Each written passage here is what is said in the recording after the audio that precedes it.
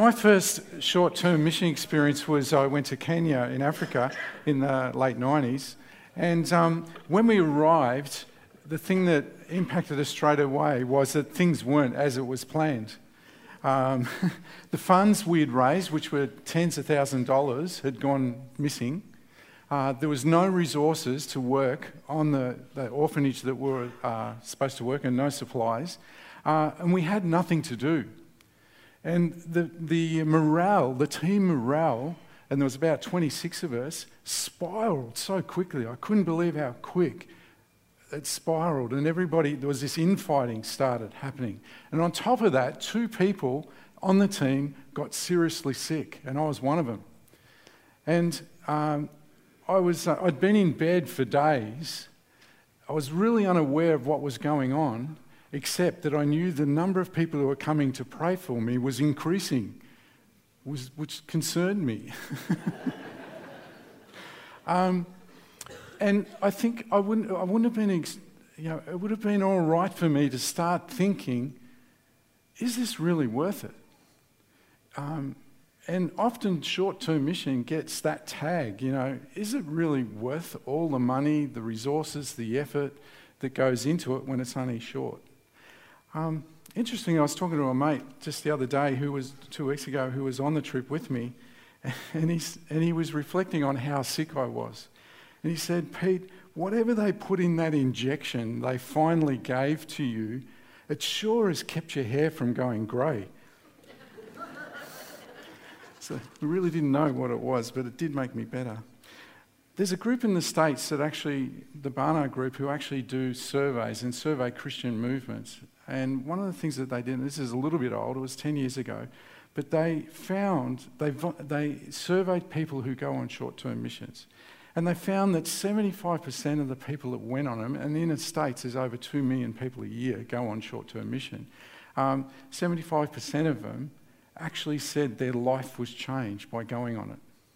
And was changed in ways like they become more aware of what the rest of the world is like, people's struggles. They became aware of poverty issues, and we've heard that today, and justice issues. They increased in their compassion. They also deepened and enriched their faith. It broadened their spiritual understanding. Others mentioned that it made them feel more fulfilled, that it made them grateful, that it helped them develop new friendships, and it helped them to pray more. I'd like us actually just to look at Luke 9 just for a sec. I think, though these are good reasons, and I think also that the fact that short-term mission and mission work connects us and gives us opportunity to grow in our DNA that we've talked about pursuing God, loving the family, growing in our generosity, giving the best of the body, living and sharing the gospel. I think there are deeper things as to why we would connect with this. I just want to read Luke 9:1 and the next few verses. When Jesus had called the 12 together, he gave them the power and authority to drive out all demons and to cure diseases. He sent them out to proclaim the kingdom of God and to heal the sick. He told them, take nothing on the journey, no staff, no bag, no bread, no money, no extra shirt. Whatever house you enter, stay there until you leave that town.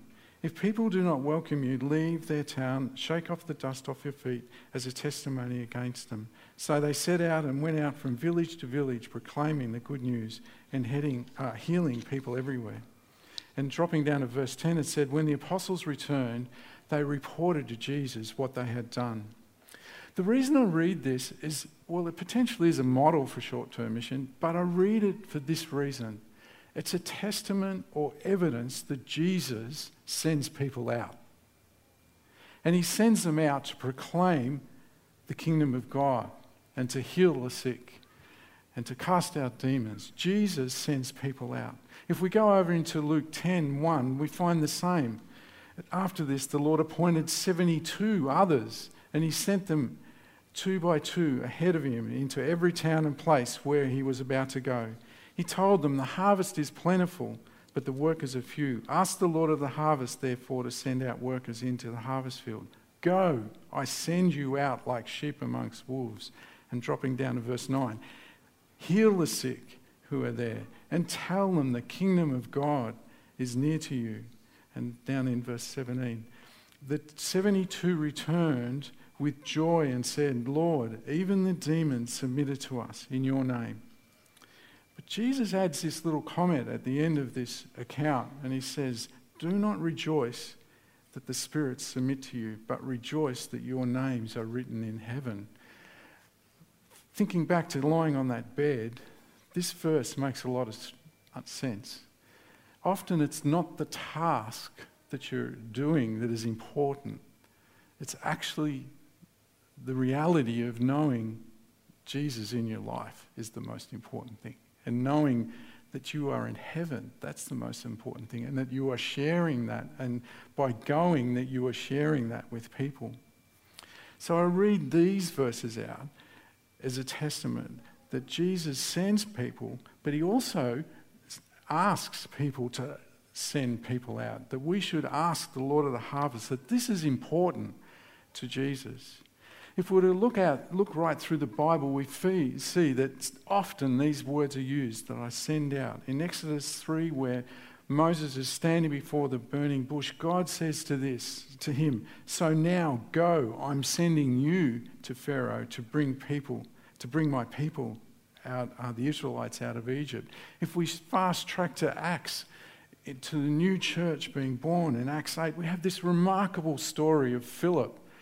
And it says that the Spirit told Philip, go to the chariot and stay near it. And then Philip ran up to the chariot and heard the man reading Isaiah the prophet. Do you understand what you are reading? Philip asked. And then Philip, in verse 35 of chapter 8, said that Philip began with the very passage of Scripture and told him the good news about Jesus. I read these verses, all of these verses out, because they are a testament and evidence that God the Father, that Jesus the Son, and the Spirit all send people out. The whole triune Godhead. They're all actively sending people out to proclaim the kingdom, to heal the sick, to cast out demons, to rescue people, to save people. Last week, Heather spoke to us about orphans and widows, and the thing that I was tremendously impacted by in her message was that the connection between God's character and our behaviour. That God, the loving Father, cares for the orphan, the widow, and the foreigner. And so we so boldly claim that we are Christians, that we are God's children, that He lives within us, but does our character show that God is within us? And that do we do these things? And so to connect it to these verses that I've read out this morning, if this is God's nature, His character that He sends out, do we do that? And do we go? It's a deep challenge because it is what God expects. There's another thing that Heather touched on last week, which was so powerful. The reason that the people of Israel could care for the orphans, the widows, and the foreigners was because they'd been in captive for 400 years and they knew what it was like to be a foreigner. Just as us, we know what it's like to experience somebody coming to us and sharing the gospel with us.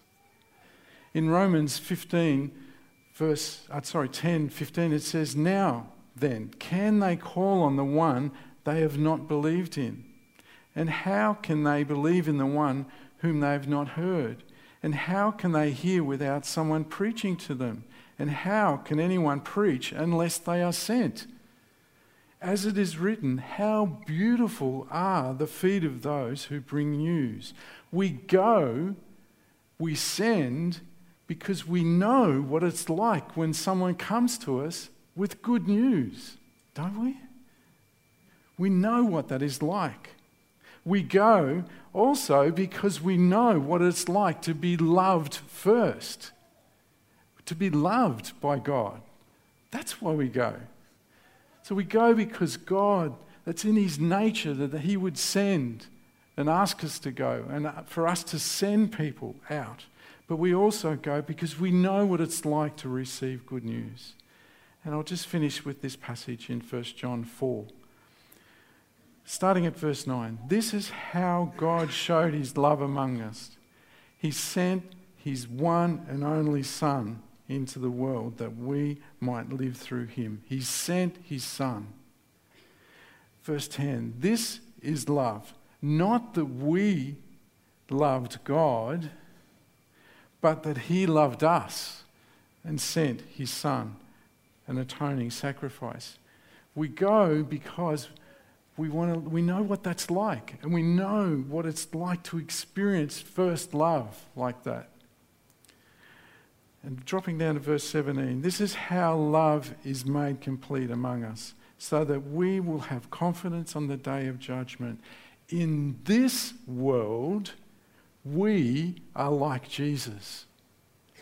How powerful is that? It's so easy for us to make claims that we are a Christian. But are we like Jesus in this world? Are we like Jesus?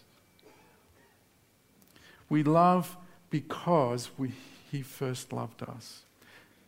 So we send and we go because it responds to the very nature of God. We go, we send because we know what it's like to receive the good news and to be loved first.